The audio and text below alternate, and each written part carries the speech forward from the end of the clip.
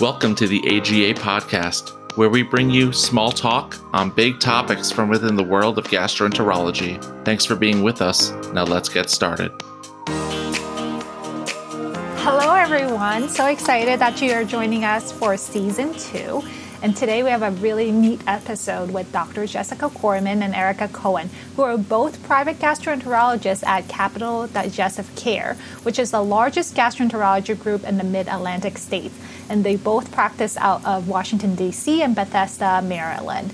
So they have a session for us talking about private practice, which I think seems to me during clinical training seems to be a black box because we're all pretty much trained in academic settings. And then once we graduate, there's the option of academia or private practice. And private practice just seems like somewhere we don't have a lot of experiences with. So I am so happy to have Dr. Korman and Dr. Cohen interview with Matt and Nina to talk about this unraveling this black box of private practice, including a special topic to them, which is handling difficult patients. So without further ado, I'd like to bring on Jessica Korman and Erica Cohen. I'm Jessica Korman. I'm a clinical gastroenterologist in private practice in Washington, D.C. with Capital Digestive Care. I've been in practice for 11 years. I did my training at Mount Sinai and then at Montefiore.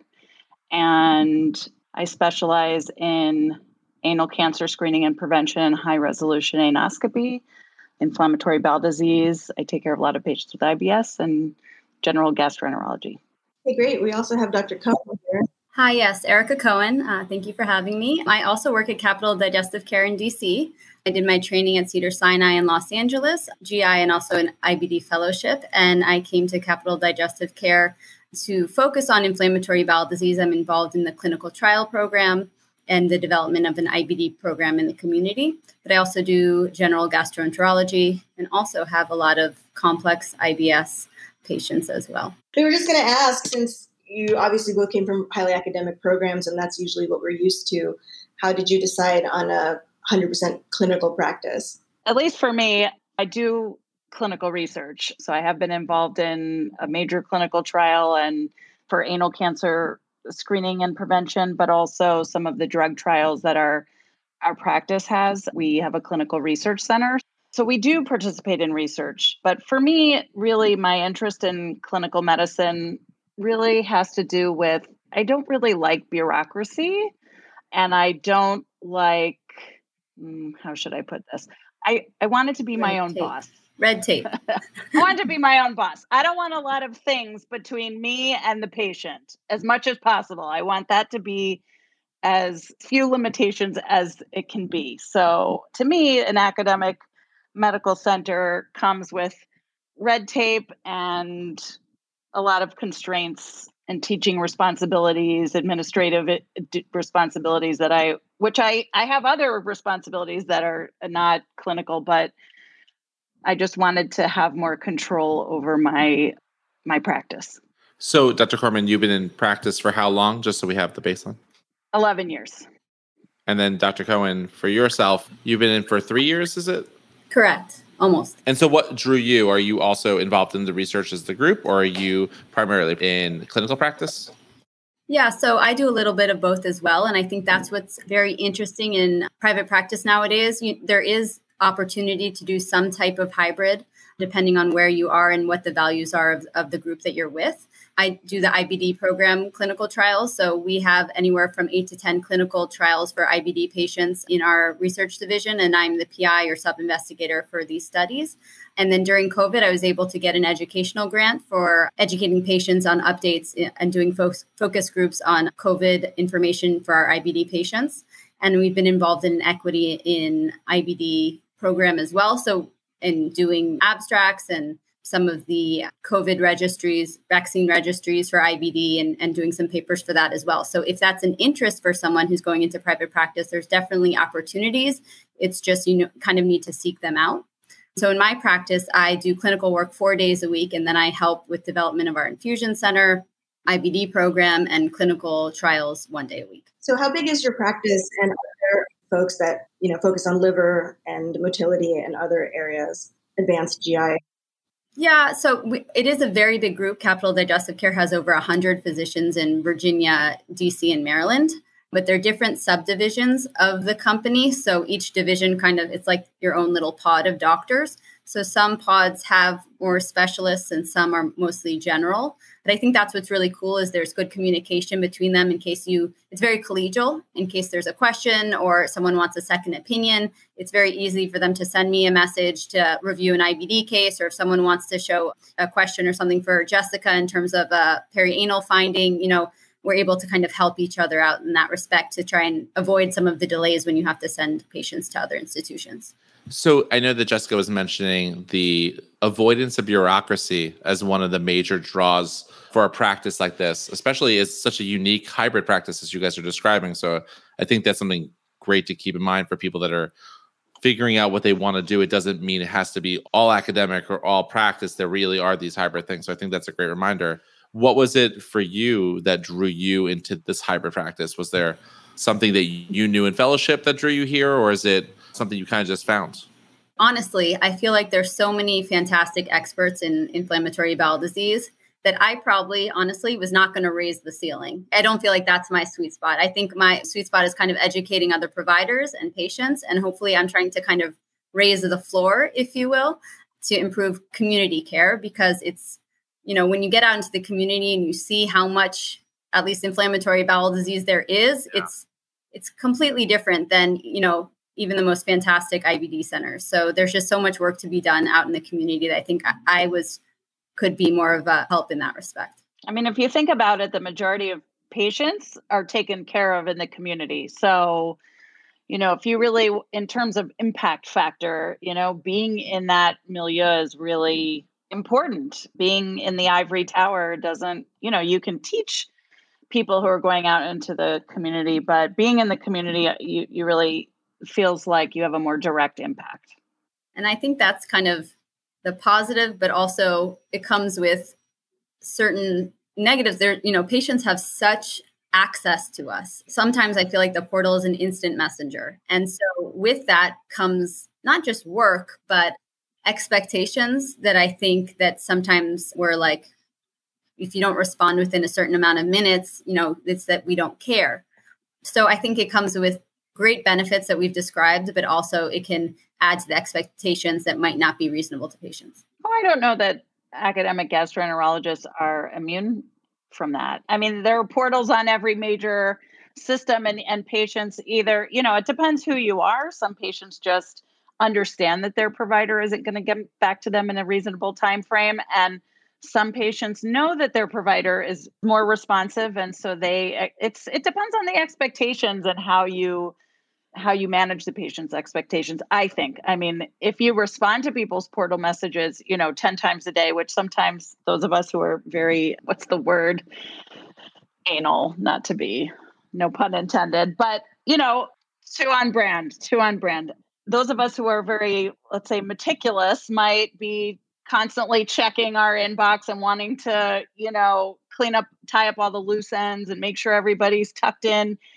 But if you respond constantly, then the patients really expect you to respond constantly. But, it's sort of finding our own balance between responsiveness and expectations and not letting it overrun our lives. So this is actually a great segue into, I think, the main thing we wanted to engage the two of you with is that even in academic practice, and I know we were talking earlier that I'm only 50% clinical at this point, is it the evolution into my clinical practice, into your clinical practices really is a challenge. And I think one of the biggest challenges out there for people as they evolve from fellow to attending practitioner is really navigating these challenging relationships with patients.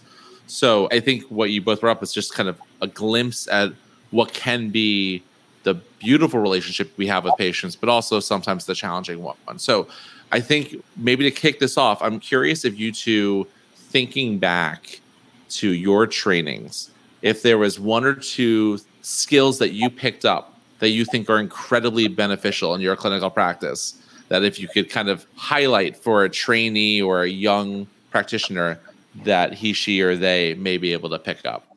There's different reasons why somebody may be difficult, whether it's their personality or non-adherence to therapy, or whether they just have a complex presentation. So I think we can think of it in those categories as well. We both do this, but I think it's important, education, especially in our location, people are very educated. They're reading up on things. They've probably read everything before they've even come into the office, and they know everything about me. And, educating them on what you think their disease process is, what you think any tests, and why do you think those tests are important. And then going through, this would be my first recommendation for therapy. And if this doesn't work, kind of giving them an algorithm or a tree that you've created for them, and then give them a long-term goal and kind of a short-term goal. I'd like you to, maybe this is my problem, I'd like you to message me in 2 to 3 weeks. Just give me, because I don't want them to feel like I'm abandoning them for 3 months, right? So why don't you give me a message in 2 to 3 weeks to give me an update on how this is going. And if we're having a partial response or a negative response, then we'll move to this X, Y, and Z. So we set the expectations on what the steps are. You'll let me know how the first steps are going, and then we'll follow up to do X, Y, and Z. So then I feel like there's a lot of satisfaction and a lot better adherence when they understand why you have to are recommended to do a certain test or a certain treatment, and kind of their homework as well as my homework. And we're kind of doing this together. I think has been very beneficial, especially in inflammatory bowel disease patients who have been kind of reluctant to start therapy. Honestly, I think a lot of it is just time and going through everything very thoroughly and making sure that they feel like they have a partner in this. I agree 1,000%. I mean, I think no matter how educated your patient is, I think they want to know what you think is going on. Sometimes they want you to tell them what you think is not going on. So I always ask the patients, is there something you're afraid of, or is there something you need me to reassure you about? Is there something we have to say, you definitely don't have X, to try to understand what is their real concern that is sort of driving their anxiety. And then again, I mean, it's really about listening to the patient, finding out what it is, really let them talk. I mean, a lot of times Erica and I our patients are coming to us, we're their 3rd, 4th, 5th, 6th gastroenterologist. And you're sort of thinking to yourself, as you're going into the room, what could I possibly have to add to this case? And then I get a sense of dread when I see that I'm that number consultant. And then I think I have to remind myself to have an open mind. I don't know what's happened before in terms of what those relationships have been like and what those providers have recommended, and say, hey, maybe I will have a totally different approach. Let's just keep an open mind. And then I go in and we talk. And, often it's kind of surprising that you can sort of make little inroads. And sometimes it's just explaining to the patient, what, for example, irritable bowel syndrome is. Some patients have been to see 8 different gastroenterologists who keep telling them, oh, you just have IBS. Well, the patient's going like, well, it doesn't feel like, quote, just IBS to me. What is that? How do you know that's what I have? And what can we do about it? And oftentimes people don't really give them a roadmap or a plan. So I, just like Erica, say, okay, we're going to try this. Send me a portal message in 2 to 3 weeks. I do the exact same thing because I don't have time. Well, so this is the issue. I can't see patients for follow-up every 3 weeks. I mean, it's not practical. So we do use the portal a lot as sort of a surrogate, not a surrogate, but as a mechanism to just sort of have a check-in for, how is 10 milligrams of nortriptyline going? Does that, how did the low FODMAP elimination diet go? Are you responding to the Stelara yet? Whatever it is, we like little quick check-ins. And I think the patients appreciate that we're on the journey with them. One other thing that I thought of also is I kind of have my visits in a set format every time. And I think it's helpful. I say, first off, I kind of give them an overview. First off, I'd love to hear any questions, concerns, things you want to focus on during this visit so I can make sure to adjust my discussion with you to address those points. Then I go through their past medical history if it's a new patient, go through all the records that I've already been through or try and fill in blanks that I don't know about. Then we talk about today, how are you feeling, and go through all of their symptoms. And then we kind of talk about a plan moving forward. So I think it helps the patient know what to expect and then helps me tailor what we're going to discuss based on their questions or concerns. Oftentimes if it's a regardless, even IBD, I'll say, what are you trying to get out of this? Or do you want reassurance that everything is okay? Do you want a medication to treat your symptoms? How do you think I can best help you? And so then I can kind of satisfy their concerns as we're going through. I think that's good. I think that helps empower patients and help them feel like they're part of the plan. It sounds like it's a lot of agenda setting early on and then laying out kind of the follow through so they have those kind of set expectations and it's a shared expectations. I think it sounds like we're also talking about shared decision making. Obviously, I'm steeped in like a first year medical school course right now. So that terms like shared decision making and agenda setting are coming to my mind real early. That's what clinical medicine is all about, quite frankly. I mean, patients do not want you to just foist something on them. They want to have a conversation. Well, what are you prescribing me? What does that do? What are the side effects? I mean, they have a lot of, concerns about what we're doing. And some patients don't want to take medication. Some patients really want to take a more holistic view. Well, is there a way that I can work on my heartburn that's not a medication? Is there a way I can fix my IBS without taking something? There's lots of, some people just want a pill too. That's more simple. However, you don't know what the patient really wants if you don't ask them where they're coming from. So the first step is understanding what their expectations are and whether or not you can meet those expectations. And so sometimes, we have conversations with patients like, maybe I'm not the right doctor for you. This is who I am. When someone comes in with their list of 50 naturopathic products and they come in with their GI film array and you look at it and they say, what do I do with my altered microbiome? And you say, I don't know. I'm not sure. That's not an validated test. And I'm not a naturopathic provider. So I can't, maybe I'm not the right person for you. For my candida overgrowth. Right. The candida overgrowth. No, I mean, really, because I'm very clear from the beginning, as I'm sure Erica is that I'm willing to work outside the box, but really I'm trained in Western medicine and that's what I know. And I don't want to do things that I don't know anything about. So they would have to find another provider if they're looking for that approach. Nobody wants their time wasted. No, and I think that's actually a great question for the two of you is, and I think, Nina, I'm sure you and I both had this, where at some point, a relationship may not be working between you and the patient, whether it's something we're bringing to the table, something they're bringing to the table. Have you had experiences where you've needed to end a patient-doctor relationship, and how do you go about that challenging conversation? And in this setting, it's not a hostile breakup. It's more, this is not working. How do you have that difficult patient conversation? I haven't been successful at it yet. As in they come back or they're just angry when You're they leave? the only one. Yes. For some reason, I don't know. They stay. I'm like, maybe we want a second, second set of eyes just to see. I feel like we're not making any headway. We're kind of stuck. We're not really seeing on the same page of where to go next. I think you need a set of eyes to kind of give you a better direction. I often employ the same approach. It doesn't always work, but sometimes I say, listen, I will summarize to the patient. When I get to that point where I feel like we've done everything, thought of everything, tried everything that I have in my bag of tricks, and we're not getting anywhere, I say, listen, this is what tests we've done. These are the therapies we've tried. You're not responding to anything. So I'm not really sure where to go from here, to be perfectly honest. I'm out of ideas. So I think we're going to have to get another opinion because I don't know what else to do for you. I don't know.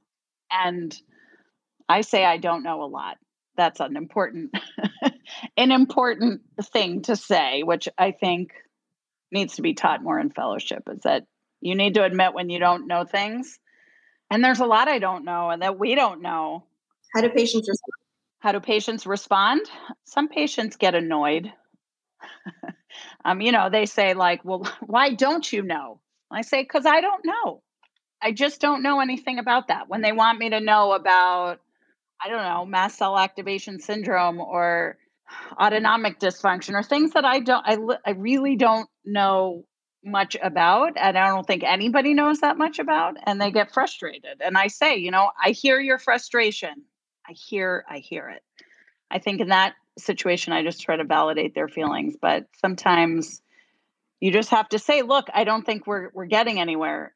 I mean, and in terms of ending a relationship that's a negative relationship, like a patient who's disruptive in the office or consistently rude and just not appropriate with the office staff, we have very clear-cut rules about that. And we'll just say, listen, you get one or two strikes, but maybe you're anxious when you're coming in, so you're short with everybody, but you cannot treat our staff this way. And if you can't behave and you can't be kind as we are to you, then you're going to have to find another practice. And that's it. And some patients just apologize and say, I'm just so worried. I'm so anxious. I get, I say the wrong thing, but most people will just then get angry and leave. Well, I think it's very hard for people coming out of training, and everyone generally wants to do well for the patient. You want to try your hardest. You want to make them feel better. You want to do a good job. And honestly, it's a little bit like any other service industry, a little bit, where you're trying to, although it's someone's health. And so it can be hurtful when you're trying your best and the patient is either upset that you're not doing more, or is resentful, or is inappropriate to staff. And it's easy, I think, for someone coming out of training or who puts a lot, who cares so deeply, to take it personally. I know I do. And then I call Jessica. We have to find that kind of line of realizing that it's honestly, a lot of it's not personal. There's a lot of emotions that people deal with on a day-to-day basis. And a lot of this isn't personal. And we can only do the best we can with the expectations and limitations and time that we have.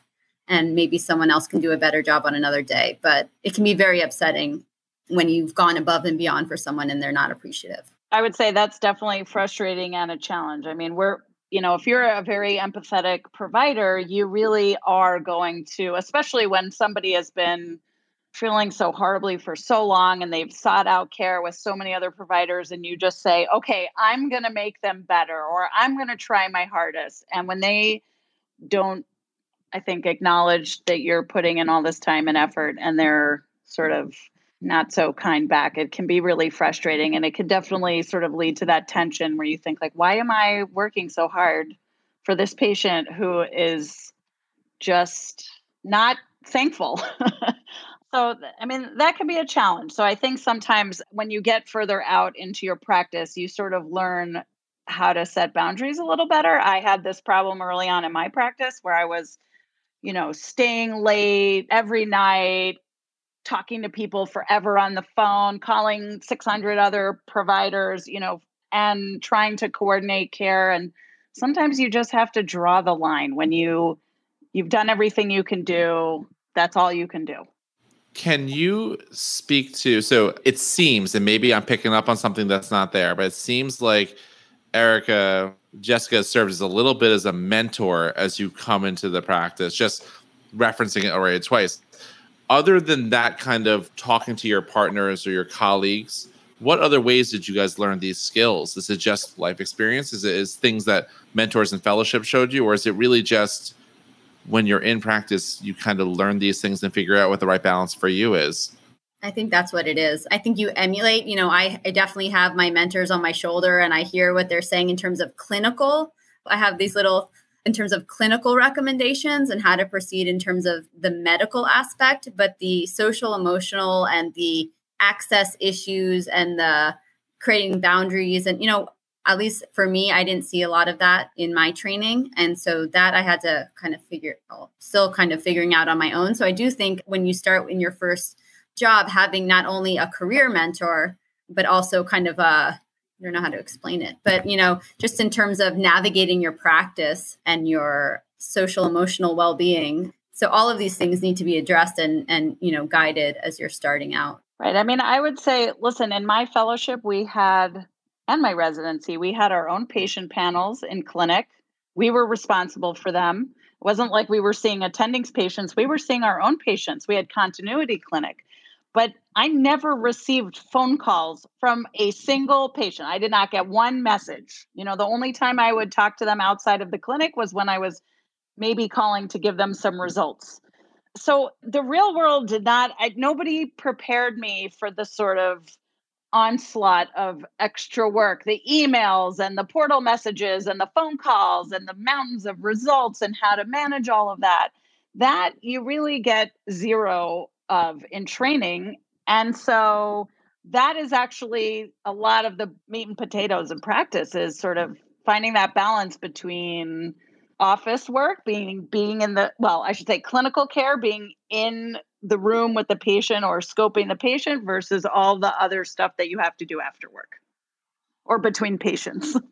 that is the biggest feedback we get from graduating fellows is, I didn't realize what you were doing behind the scenes all the time. You said you were doing it, but I didn't get the weight of that. So that seems like something we can highlight here for the future gastroenterologists out there. Are there ways that you have developed like a skill set or like adapted to navigating that kind of, I think of it as like drinking from a faucet or a fire hose maybe at times? Time management skills. This is the never-ending challenge of what people used to call work-life balance, and now is called work-life integration, is sort of when to turn it off at the end of the day and how to deal with all the other responsibilities just outside of just what you're doing in front of the patient. And that is challenging. I think it's time management is most of it, and boundary setting. Well, I think another change from fellowship is also you're usually in fellowship in a closed system where everyone is kind of one Volt message or my chart message away in terms of communicating with other subspecialists, whereas in private practice, care is very fragmented and you have to really pick up the phone and try and get someone on the phone to communicate about a patient, which can take a long time. So that's also something I didn't realize the extent of. But yeah, in terms of how to try and navigate this, I think the first thing is you can't see 30 patients or even 20 patients. Like a patient is not just a however many minute visit. They have labs to follow up, things to follow up, there's follow up. So build your schedule if it's possible. That is something that is feasible to do, so maybe that's 30-minute slots. That's what I do, 30-minute slots for news and follow up.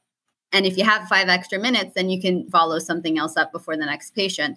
I think the other thing is, although it's hard for me to do, try not to respond to portal messages early in the day because you'll probably get 3 in response. So I try and do, results and stuff in the morning and then messaging and answering questions towards the end of the day. And then trying to figure out what's important for you. For me, I have 3 young children. So it's important for me that, 5:30 to 8 is my family time. And so I try as best as I can to be home by then. And 8 o'clock, I turn back on my computer and finish my work and do all the other things I need to do. So that's as balanced as I can get so far. So that's pretty amazing and challenging to figure out exactly what that cutoff needs to be for you, your family, for life outside the hospital. You spoke a little bit about a kind of collaborations. Could you guys tease that out a little bit? So in a clinical practice world, albeit with 105 partners, it sounded like, if I got this right, as you're looking for surgeons, nutritionists, psychiatrists, psychologists, everyone that we need to work with to have a successful clinical practice, how do you track them down? How do you navigate those relationships? I think when you first start, you probably want to talk to your partners about who they use. And then you usually start with that, which laparoscopic surgeon do you like? Which IBD surgeon do you like? Who do you like for Heller myotomy, whatever it is, and get a sense of what the community is like that you're going to refer to. And then you may or may not like that person that you're being told to refer to. And you start to sort of get to know your own community over time. But I always have ongoing conversations with other providers. So, for example, for a long time, I would have a happy hour with an internist who I think is really great, a nephrologist who is really great, and a rheumatologist who is really outstanding. And the 4 of us would just sit around and have cocktails and then talk about people in the community and who everybody liked for what. You should refer to this urologist for kidney stones. No, you should refer to here for this. And, you sort of get a sense of who's in the community. And, when I started, I talked to my older partners, but the older partners didn't know the younger specialists, other specialists in the community. So I sort of got to know the community on my own. Being active in a local medical society helps. Being, active in your hospital, if you're hospital based at all, to get to know people, and sort of having those conversations outside of work is really helpful. And then really the most important thing is getting, once you figure out who your people are, get everybody's phone number and email address, because I don't have time to be calling up other providers in the middle of the day and waiting on hold for their, whoever front desk person to go get them. I am texting people all day long. I have this patient with whatever, they need to be seen right away. Is there any way you can fit them in, or however it is that you need to get the job done. And then I created a list. So when newer partners come on, I give them the list of people I think that are good at particular things. They can take it or leave it, but it's at least somewhat of a roadmap. It can be hard to piece it all together. That is extremely challenging, as Erica could probably elaborate more, especially in the IBD world where you really, really need a coordinated team. So in the IBD world, do you have like a patient clinical coordinator? You have your own infusion center? Yes. So Capital Digestive Care has 3 infusion centers, maybe soon to be 4. So in my division, we have an infusion center at one of our offices. It's a 6-chair bed. We infuse about 100 or so patients a week. And then we have the research division. And then, my goal is in the next 6 months to create this grant to essentially have a nurse navigator for complex IBD patients to use it's complicated, but a chronic care model that's been approved by CMS in 2015 that can reimburse for non-face-to-face time. So to try and essentially be able to take care of our sickies a lot better than me getting portal messages every couple of days and holding hands myself, having a team to do so. So that's the goal, creating more of a formal urgent IBD visit option. And then once we can kind of have this, then develop the structure to have ancillary services like nutrition and behavioral health, which is, at least in our area, hard to even get for anyone at any time. There is no one available. Yeah, nobody's available. Nobody takes insurance. So if the patient does not have the wherewithal, they're in big trouble in terms of getting support. Yeah. Emotional support is very challenging. So those are the things we're working on. Yeah. I was going to ask, like, in both your fields, for the IBS work and the IBD work and my esophageal work, the role of psychopharmacology is so important. Is that a skill set that you guys developed in fellowship, or is that something you developed with your collaborators and really in practice? Because I find fellows are intimidated to use it. And as my practice has evolved, I'm like much quicker to pull the trigger on all the functional disorders that are so prevalent for all the populations the 4 of us see in this conversation. Yeah, I mean, I provide a ton of TCAs, SSRIs. For example, a lot of our IBD patients are depressed and we don't ask enough. And when we do ask, they go, yeah, I'm depressed and I'm anxious. And then I say, do you have a therapist? No. Do you have does your primary care willing to talk to you about it and prescribe you anything? Not really. So then I'm the one prescribing the antidepressants because I can't leave them hanging.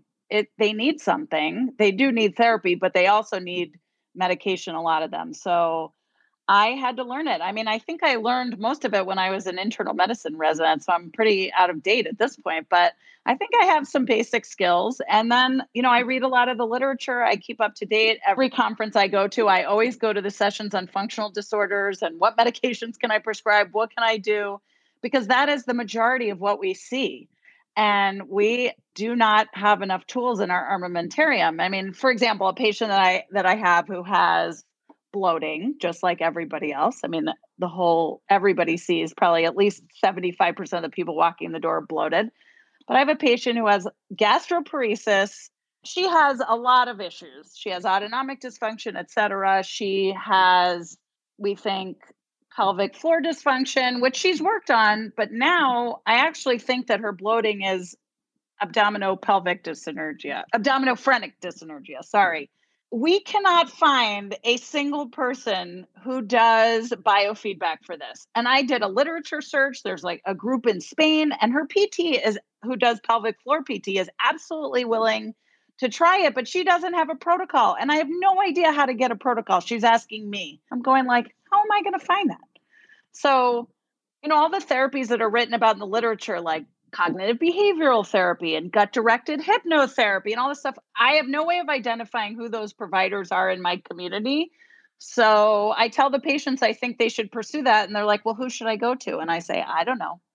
I mean, it's very challenging. I really wish that Rome 4 people could also come up with directories of all the people that can do this, that we can send the patients to. There's like an all roads lead to Rome type. It's there. It's so true. We have it there. Yeah. We need help. Yeah, absolutely. Yeah. I mean, I'm not sure that that's available in every academic center either. I mean, I think you've only got a couple centers that have those resources. And it becomes frustrating in the community because, you've tried all the things that the guidelines say to do and they failed all of those things. So then you get to the sort of last thing that's recommended by the Mayo, but it's only available at the Mayo. What are you supposed to do? Erica, thoughts? I mean, it's challenging. Send to you. No. Next, I'm going to learn how to do biofeedback therapy myself. Yes. For the diaphragm. For the diaphragm. We're moving away from the anal disease feedback. To diaphragm. That's right. Got to take care of the whole patient. But yeah, so so pelvic floor stuff, at least there are enough pelvic floor physical therapists in the community. So people with pelvic pain, which is more my thing, we have people to refer to. I was just going to ask for the fellows that probably want to know how you kind of split up your clinical time. I know that you were saying that you have 4 days of clinical time and one that you're spending with the infusion center and working on research projects. I was wondering if you could just give them like a quick breakdown of scope time versus clinic time and numbers that you see. Yeah. So I do 1 day a week of telehealth. That's probably 16 or so patients, 17 patients. And then I do 1 to 2 days of scoping per week. And I do in 30-minute blocks. And then 1 to 2 days, depending on that, of in-person clinic. And then that one kind of admin research day. And then once a month, I'll scope at the hospital for patients that can't be at our endoscopy center. Jessica, for you, what's your breakdown? Let's see. I probably do 1 to 1.5 days of colonoscopy and endoscopy in our outpatient center. Then I probably do 1.5, sometimes 2 days, depending on the week, of high resolution anoscopy. And then the rest of the time is office patients. I do have my high resolution anoscopies are sort of woven into my office schedule because it's an office based procedure, as well as my research patients are also sort of interwoven into my office days. So, but I work 5 days a week. I probably would like some admin time, but I've chosen not to. That's my evenings. No, I mean, really, when you're in private practice, if you're in the structure of private practice where you, as we call it, eat what you kill, where your salary is based on RVUs and collections, then you can sort of decide how you want it to be to some degree. When you split everything equally, then it's a little bit less in your control, I think. So as we kind of wind down this conversation, one of the last questions we'd like to ask all of our guests on the podcast is if they could comment on about what the best advice they got early in their career, doesn't have to be in fellowship, but what are the 1 or 2 pieces of advice that really stuck with them as they kind of started their career? Well, at least my advice would be try and figure out what you want. What do you want your career to look like? Because not all academic centers are consistent with academia, and not all private practice, are fair in, a private practice world. So what are the values that are important to you, and what is the care, and where do you feel like you can make a difference, and how would that look like if you could your own kind of job up? And then try and find a place that's consistent with those values, because sometimes you'll find it in a place you wouldn't have necessarily thought, and kind of try and, look under the hood and try and figure out if you can be successful in what you want to do at the place that you're looking at, because it'll probably become very apparent as if it's a right fit for you. Awesome. Erica stole that's the same advice that I got, which is really be true to yourself, figure it out what it is that you want. And it's okay to change directions too. If you start out in one field and realize it's not for you, don't get stuck or you'll be unhappy. I mean, this is for life. So, make sure it works for you. And it's okay to ask for help. That too. Yes, for sure. Ask for help and admit what you don't know and either learn it or decide that you don't need to know it and you just have to be honest about it. Yeah. Nina, what were you going to say? I think a lot of people feel right out of fellowship, they have to land their perfect job right away because I'm working towards a partnership and, I have to put in the 2 years so that I can make partner and then, reap the benefits of the ASC and things like that. But it's totally okay to change. I think I read a statistic where, Now, more than half of people change their first job, and that's completely fine. It's not a failure. You just have to figure out what you want at the end of the day. Yeah. I think it's an important point for us all. Yep. So just before we go, where can listeners reach you? Are you on Twitter? Is it email? I'm not going to give out your cell digits. Don't worry. Email. Either of you are on Twitter? Oh my! I'm not on Twitter. I am. I'm old. I'll follow. I don't really tweet. All right. Well, we'll put them in the email, in the liner notes of the episode for you guys. Yeah. Fair enough. But thank you both for your time. It was wonderful speaking with both of you today. Thank you so much for joining us. Thanks for having me. Thank you for listening to the AGA podcast. To reach us, please email us at agapodcast@gastro.org or follow us on Twitter at MJ_Whitson_MD, at Nina Nandy MD, and at CSC MD. Podcast production done by Resonant Recordings. Don't forget to rate, review, and subscribe wherever you get your podcast. Thanks for listening and have a good one.